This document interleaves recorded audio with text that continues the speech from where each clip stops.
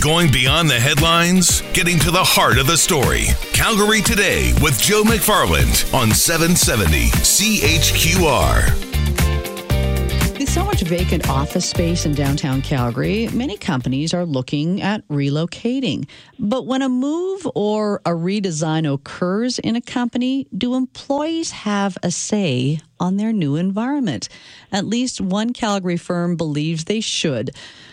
Zarina Ramal Shah is an associate at LeMay & Toker. She joins us today. Hello, Zarina. Hello. We have enjoyed our new office space, our studio space, for the last couple of years.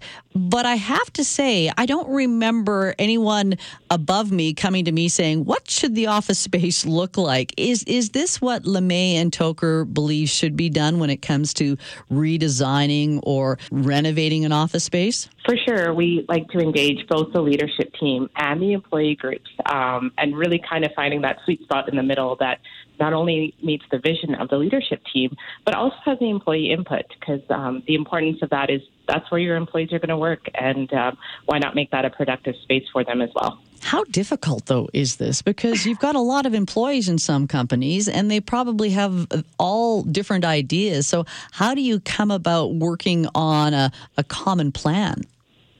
So we have a couple of different strategies for engagements, everything from meeting with small groups, focus groups, to allowing open town halls.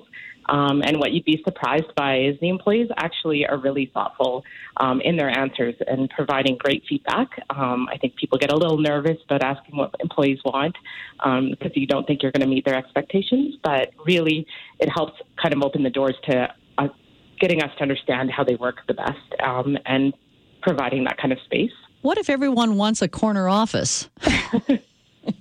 We do work with management teams and a lot of communications groups to, set expectations and really provide questions that are leading towards, well, what do you want in your space that will help you collaborate? And even asking open-ended questions. Yes, we get the occasional, I want, a fish tank, or I want the corner office. But most of all, we do actually get thoughtful answers. Is there a concern, though, especially from a management's perspective, that you mentioned they might not be able to meet those expectations, but also there is a budget to be considered as well? For sure. And I think we use actually some strategies to be able to bring back those needs and wants. And if we can allow for some of them in the budget, at least we know the right scope and the right pieces to put in. So say a lot of people cycle to work now.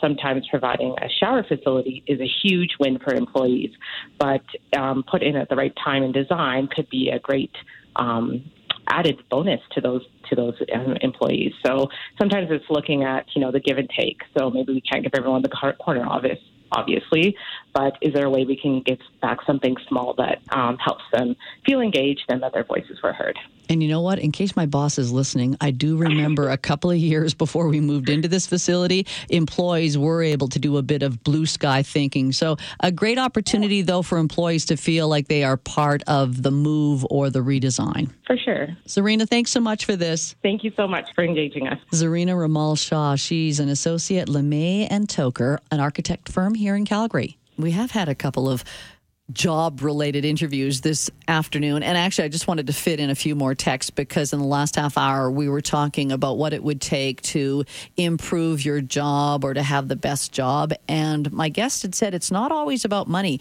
And the texts that have been coming in back that up. One person says, Ange, totally agree. I work at a small company. Our bosses treat us exceptionally well. I have turned down other higher paying job offers, thereby sacrificing lots of potential money to stay with this outfit.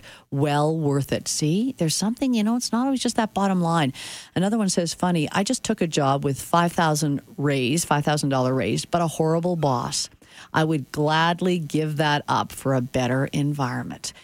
One person, flexibility and understanding for those who are involved in their parents' care. See, it's not about money. It's just saying, can you understand I'm an adult child and my parent needs me? Can I have that flexibility and understanding? And then finally, one more here. I would take less pay for more time off. The older I get, the more valuable time is. Ooh, I think I must be in that age group as well. It's